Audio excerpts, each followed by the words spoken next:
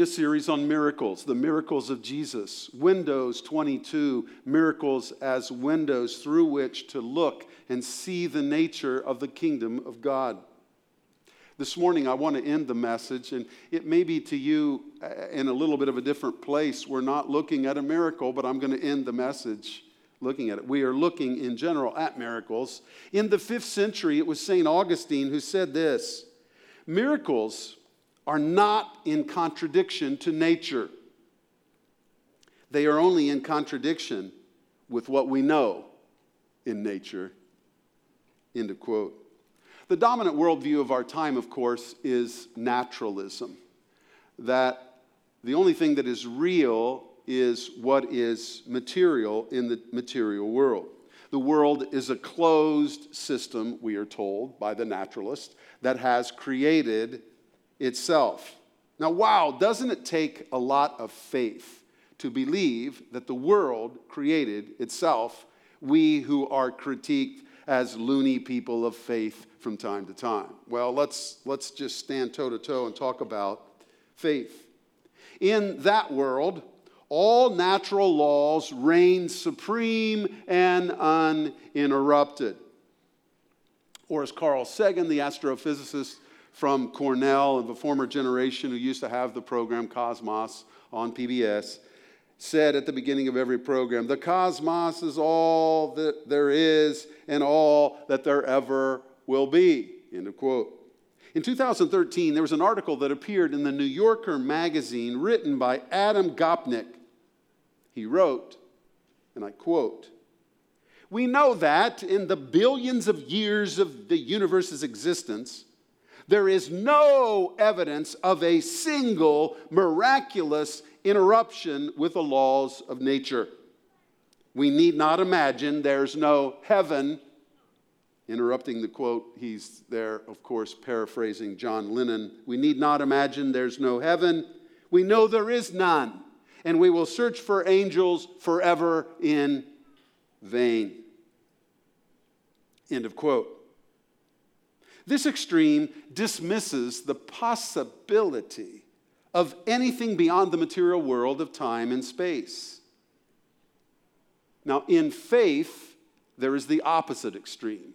If that is an extreme on one side where naturalism has no room for God to act miraculously in the world, then on the other end of the extreme is the faith extreme that sees miracles in everything and notes it. Now, you have to remember that I grew up, while in a different tradition by conviction based on the Scripture, I grew up in Pentecostalism.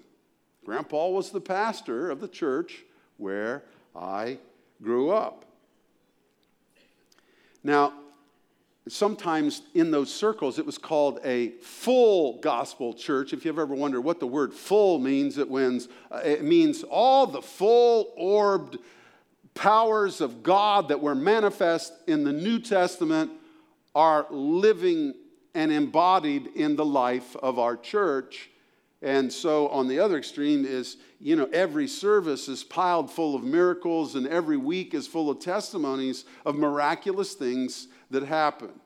Now, by the way, you need to listen clear through the message, because I'm going to close telling you we need to keep our eyes open, because God can do anything. And so there's a part of this spirit of just waiting to see what God will do that is a posture of faith and that I appreciate. But these claims of miracles all the time, I tired of, even as a little boy. I grew a little suspicious, because there was always an out.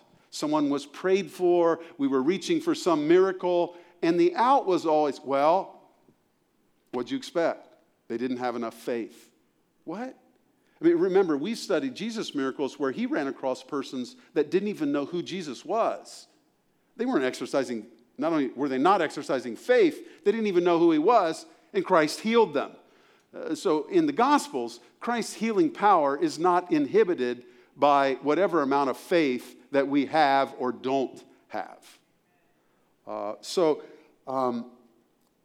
I grew suspicious, and my suspicions maybe peaked with And I actually love this. We've gotten away from that. We're real sophisticated, people now. But I grew up in a place where everybody was brother and sister. Brother Mike and Brother Linda. Brother Rudy. Sister Pam. And that's how we addressed each other. And it wasn't some, silly church speak that was crazy. It was actually affectionate. And it recognized the bond that we have together in Christ. There's something that brings us together. And it's this right here, the blood of Jesus Christ. He's brought us together. Well, Sister Gasaway would come. Now, she was not a regular, and she was in a wheelchair, so we all knew she wouldn't be there all the time. But once in a while, Sister Gasaway would come. And as I recall, it's about every 6 months. And whenever she came, it was quite a time together in praise to our Lord, because the services, had all kinds of exacerbations of passion and shouts of praise to God. And again, you never knew what was going to take place. It was kind of fun to go to church as a little boy. But anyway, at the end of the service, Grandpa would say, anybody want prayed for before we leave? And Sister Gasaway would inevitably volunteer herself, wheel herself up in the wheelchair, and man, the saints would get around her and earnestly cry out for God to heal Sister Gasaway, to give her lame body the ability to walk around. Then we'd pray, and then it was like, okay, what did God do in that moment while we prayed? And to my astonishment as a little boy, Sister Gasaway got up out of that chair. And she walked over on one side of the church, and she walked over another side. And I mean, if we thought the service had really taken flight before then, the whole place came unglued at that point. And it was crazy with praise. Then we'd dismiss. Somebody'd say a closing prayer. And as a boy, I was always confused. Sister Gasaway would get back in the wheelchair, and they'd wheel her out to the car, and she'd go home. Now, whatever that was, it appeared dissimilar to me than the miracles of Christ in the gospel. And I was trying to process all this.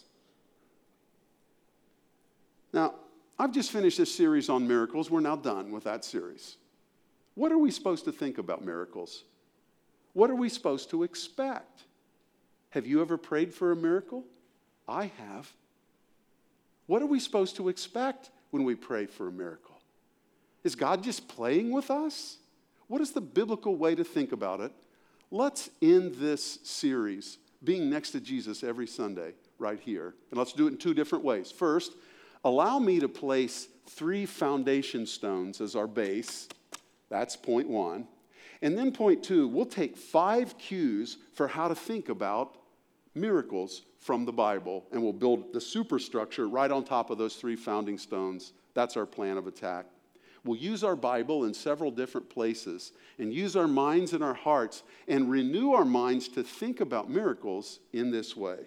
First, let's lay a biblical foundation for the consideration of miracles with 3 stones. Stone number 1, the apostles did great miracles. Come with me to 2 Corinthians 12:12.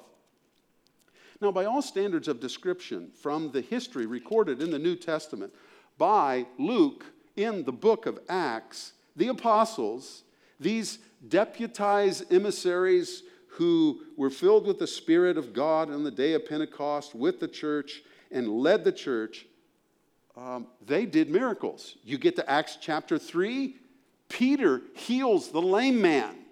The lame man is begging.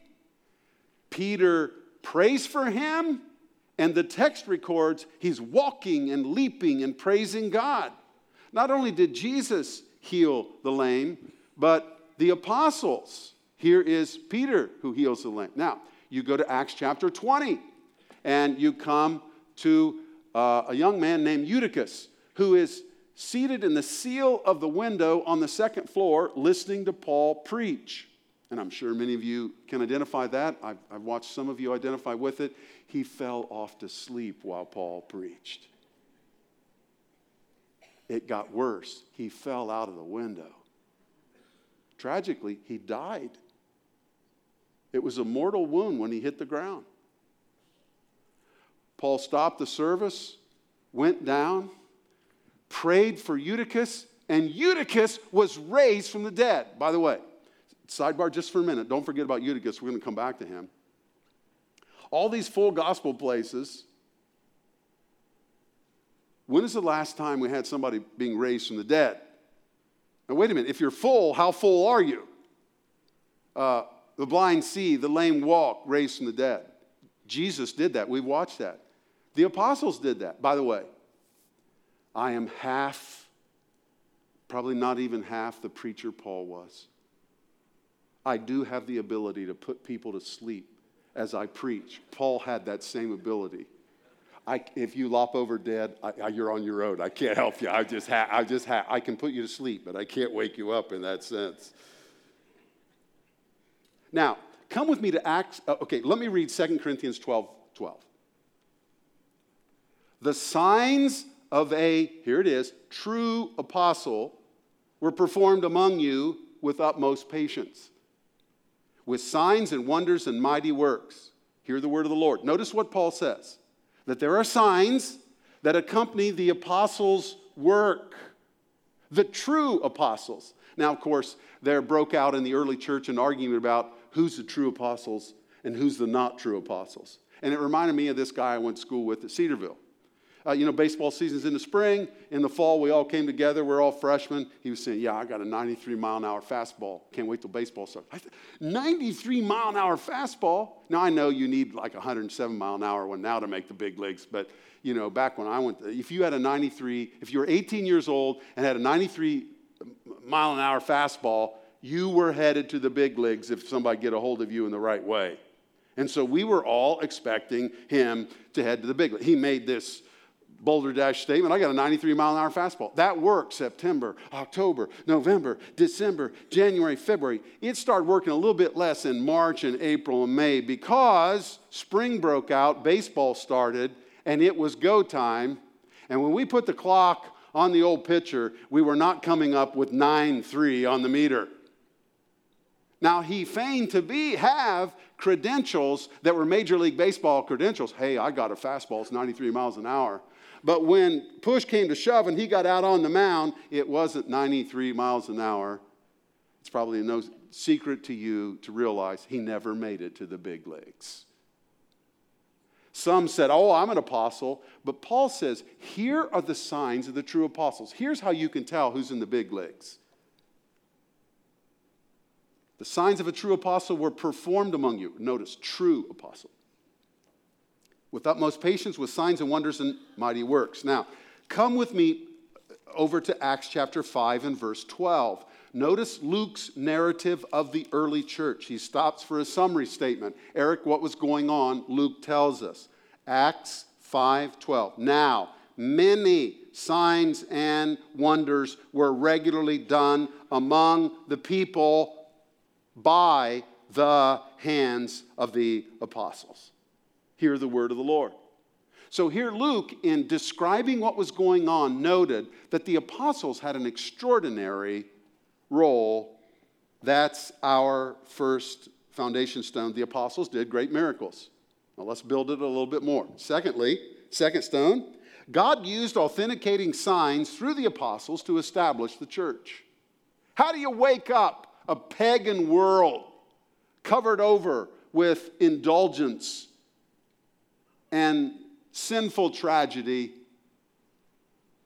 and they were dead to God? How do you wake them up? God woke them up through the apostles doing the very miracles that Christ did.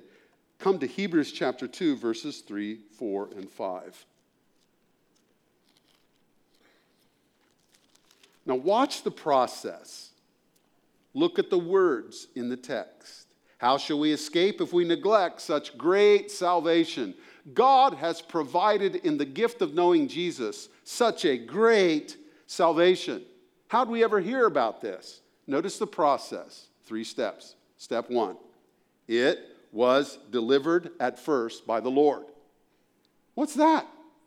That's Jesus Christ in the incarnation delivered the message of this so great a salvation. Come unto me, all ye that are weary and heavy laden, and I will give you rest. Take my yoke upon you and learn of me, for my yoke is easy and my burden is light, and you shall find rest for your souls. Jesus invited us to come. It was declared at first by the Lord. That's Jesus. Second part of the process. And it was attested to us by those who heard. Now the astute reader looks down at that word those and says, Who are those? Who was it that was around Jesus to hear the message, come unto me and I will save you? Jesus said in John 6:47, truly, truly, I say to you, he who believes has eternal life. Now, who heard Jesus? Who was with Jesus and heard him say that? Who are the those? The those are the apostles. The men around Jesus heard his message. Let's look back at the process again. How shall we escape if we neglect such a great salvation? It was declared at first by the Lord. Okay, check. It was attested to us by those who heard, the apostles, that God used the apostles to attest, to confirm, to authenticate the message. Now, in a moment, he's going to tell us, third part of the process, how he did that, if you can stand this word, attestation. This morning, because I couldn't remember what they do in the state of Kentucky. I remember in Ohio, there's always a sticker on the gas pump. It says something like, the local auditor has measured the weights and measure and has judged this pump to be worthy, so that when you stick a gallon of gas in your tank and it says a gallon, what you've actually done is you've stuck a gallon of gas in your tank. Now, in the great Commonwealth of Kentucky, the Department of Agriculture does this. So I had to whip into a station this morning, take a picture so I could figure out what sticker we put on our pumps here in Kentucky. The Kentucky Department of Agriculture inspected this pump. It's good for 2022 and 2023. And what it does, it attests that this is authentic. This pump is real. This is the right pump, will give you the right measures. We are confirming. It's kind of the good housekeeping seal of approval from Kentucky that you can trust this. Now, follow the words. How shall we escape if we neglect such a great salvation? It was process. Step 1, declared first by the Lord. Step 2, it was attested to us by those who heard.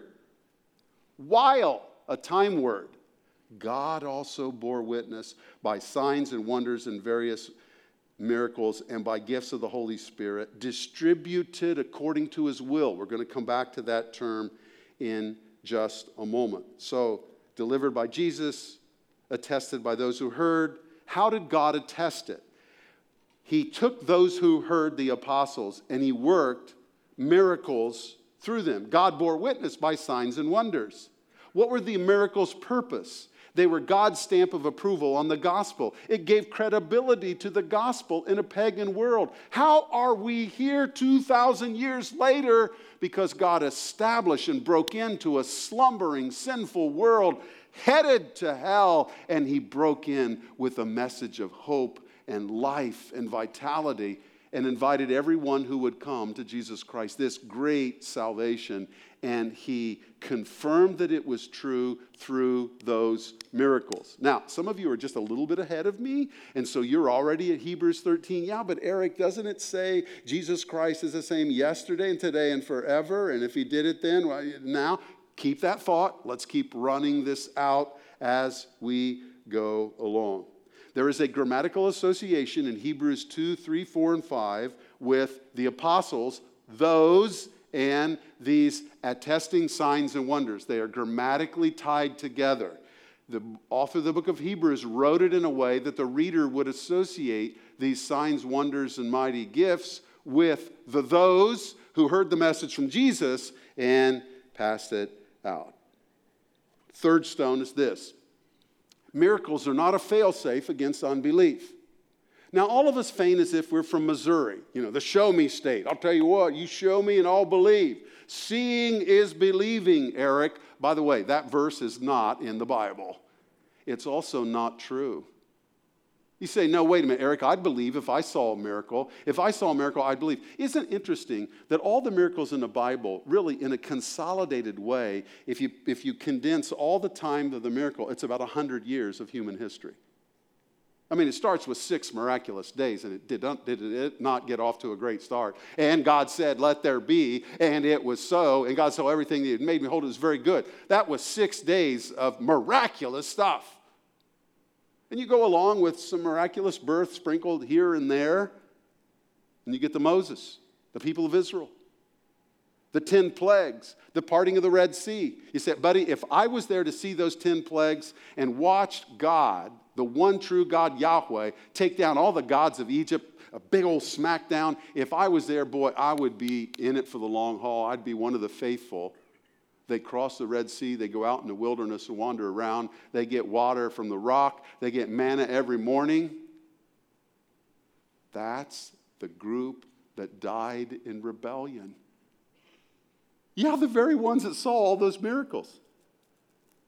So everybody hankering for miracles. Hey, if I only saw miracles, I'd be okay. But wait a minute. They saw the miracles. That's why we had Garrett. And Garrett, you read it so well. God be praised for how you read the Word of God this morning. I find it such a great privilege to read the Word of God to the people of God. Thank you for reading. Jesus himself said, look, even if somebody goes back from the dead, they aren't going to believe. By the way, prefiguring his own resurrection and also the unbelief of sinful humanity who would not be moved by the empty tomb of Jesus Christ our Lord. So even great miracles don't move people for belief. And so everybody's saying, oh, if I saw a miracle, I'd believe. Well, really? You want to hear the psalmist's take on the people who saw all those miracles back in Moses' day? Psalm 95, 10 and 11. For 40 years I loathed that generation and said, they are people who go astray in their hearts and they have not known my ways. Therefore I swore in my wrath, they shall not enter into my rest. Hear the word of the Lord. Who's he talking about? All those people who saw all those miracles and were full of all that disobedience. Isn't that amazing? So miracles are not a fail-safe against unbelief. All right, with the foundation of those 3 points, let's build a superstructure of 5 cues on how to think about miracles. What's the biblical way to think about them? Let's note 5 cues.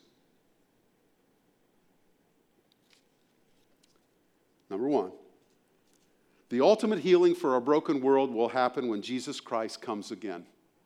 Romans 8, 22 and 23.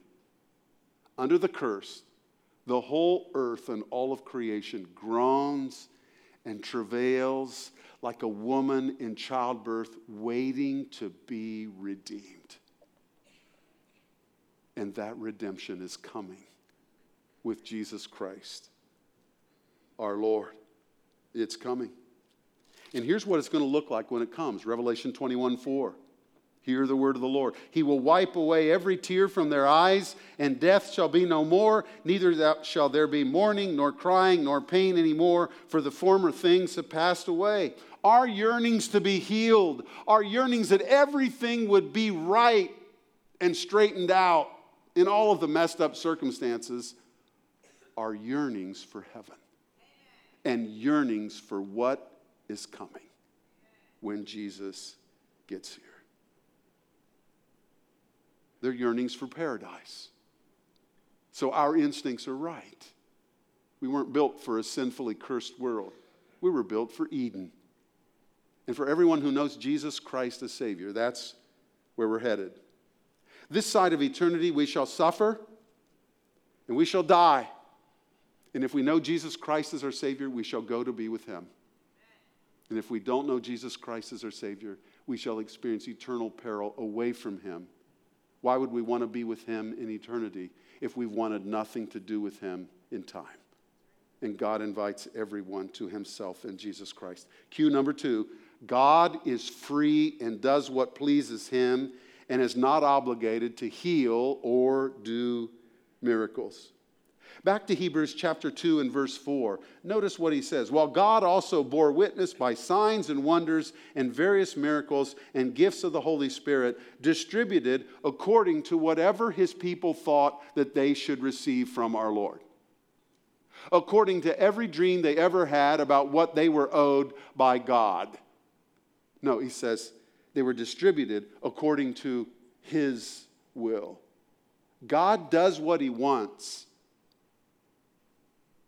Do you give him the freedom to be God and do what he will? God is free. He decides when and how to act. God's ways are perfect and best. No verse in the Bible claims that Jesus will heal every malady in time and right every wrong before we die. Do you know how many have walked away from the faith full of disillusionment? God didn't bring the miracle. Max McLean has a theater company in New York City. He's very good at what he does. He loves Jesus. And he goes around in a lot of theaters. I saw 2 things at the Arnoff that he did. Screwtape Letters and Luther on Trial. Went to Louisville to watch The Reluctant Convert, the story of C.S. Lewis's conversion to Christianity. Well, COVID hit and no theater was open, so he tried to figure out what to do. So he made a movie called The Reluctant Convert. I encourage you. I think you can rent it on some platform. I forget whether it's Netflix or Amazon. I forget. But anyway, The Reluctant Convert. You know what one of C.S. Lewis's problems with God was? He loved his mother. And she was so sweet, and she cared for him, and she got sick. And Lewis prayed that God would heal her as a boy. And he yearned, and he watched her get sicker. And then she died. And he concluded, either this is a really tragic, sick joke, or I don't understand what I need to understand about God, or maybe I just don't want anything to do with God, and he walked away. Do you know how many have prayed and yearned and sought a miracle? You know how many have needed a miracle and hit the wall, and what they perceived to be the miracle did not come, and said, I'm out, I'm done with God, and they walked away. This is very important to think through with clarity. God is not a cosmic Santa Claus providing for our every desire on our own terms. He's God. And he's free. And he's not safe, but he's good.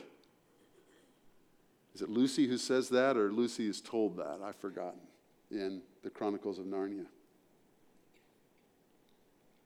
The third cue is this: conversion to Christ is a great miracle that's still going on.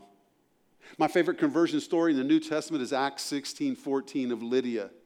It says, as she listened to Paul teach on the gospel, God opened her heart and she believed. And God's still doing that. The good news about Jesus, the gospel is the power of God unto salvation to everyone who believes. What would take a distracted heart indulgently engaging in pleasurable satisfaction in the flesh in violation of God's law? What would take a proud sinner's heart and bring change? It's the power of the gospel.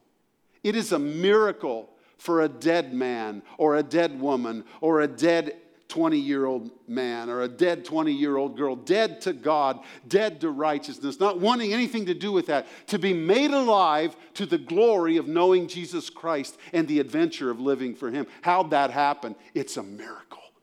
God opens their heart and they believe. I wonder if God has brought you here this morning for such a miracle. Someone is knocking on the door. John in the book of Revelation said of Jesus, behold, I stand at the door and knock.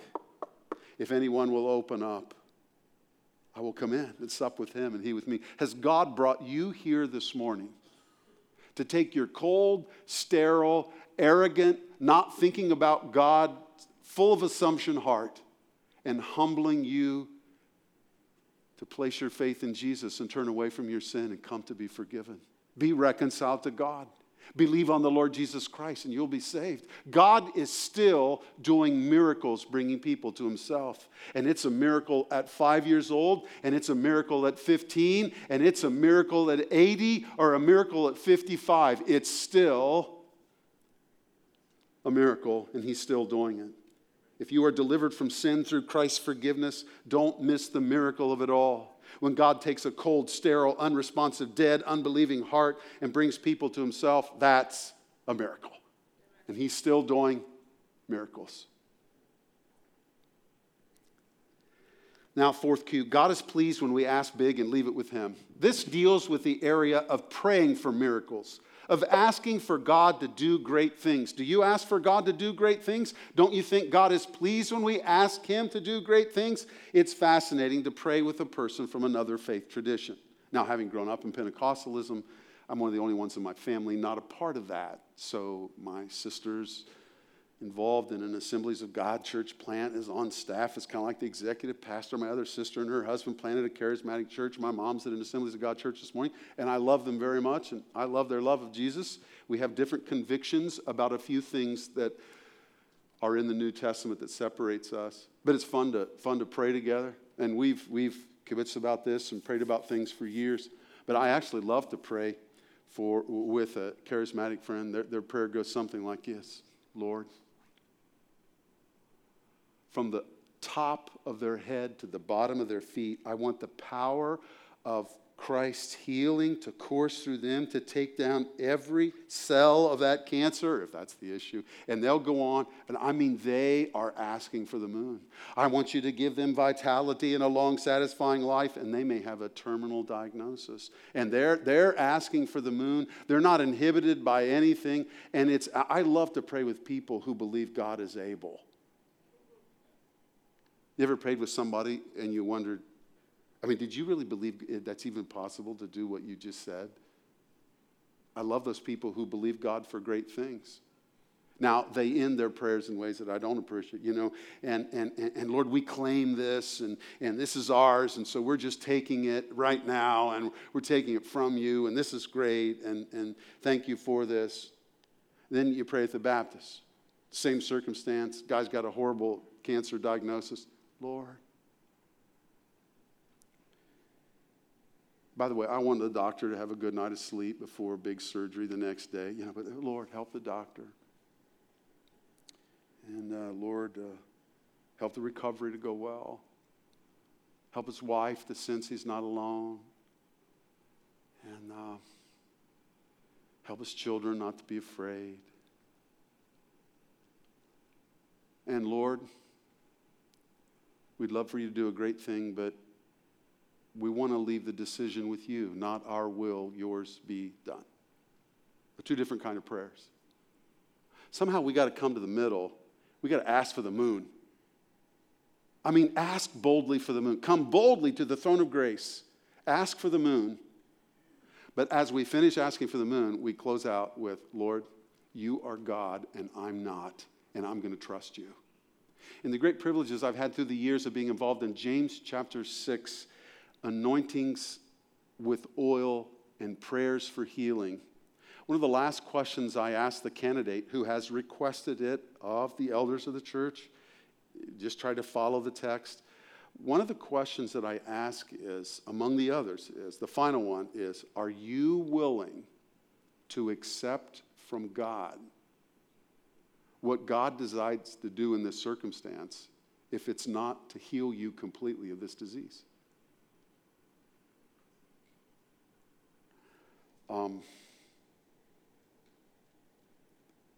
God is honored when we ask big.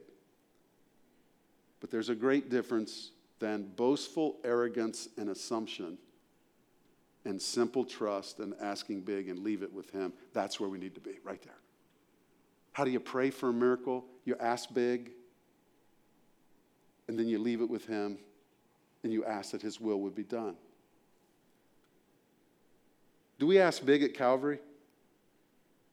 Do we ask for the moon with bold confidence, then leave it with him? That's how to pray. Finally, fifth cue, let's live with our eyes open. We never know just what God might do. Back to the two extremes, the natural world, no miracles, just natural laws, versus miracles galore. Stay away from the swings of the pendulum. Robert Saucy is a professor at Talbot Seminary, And I really appreciate a phrase he coined where he said, I'm open, but I'm cautious. I love that. You know what? I believe God can do whatever he wants. And God can and still does miracles. But he does them on his own terms. And he does them for his glory and not for the magnification of anybody who's praying for one. I'm open but cautious. I'm actually not a cessationist in that sense.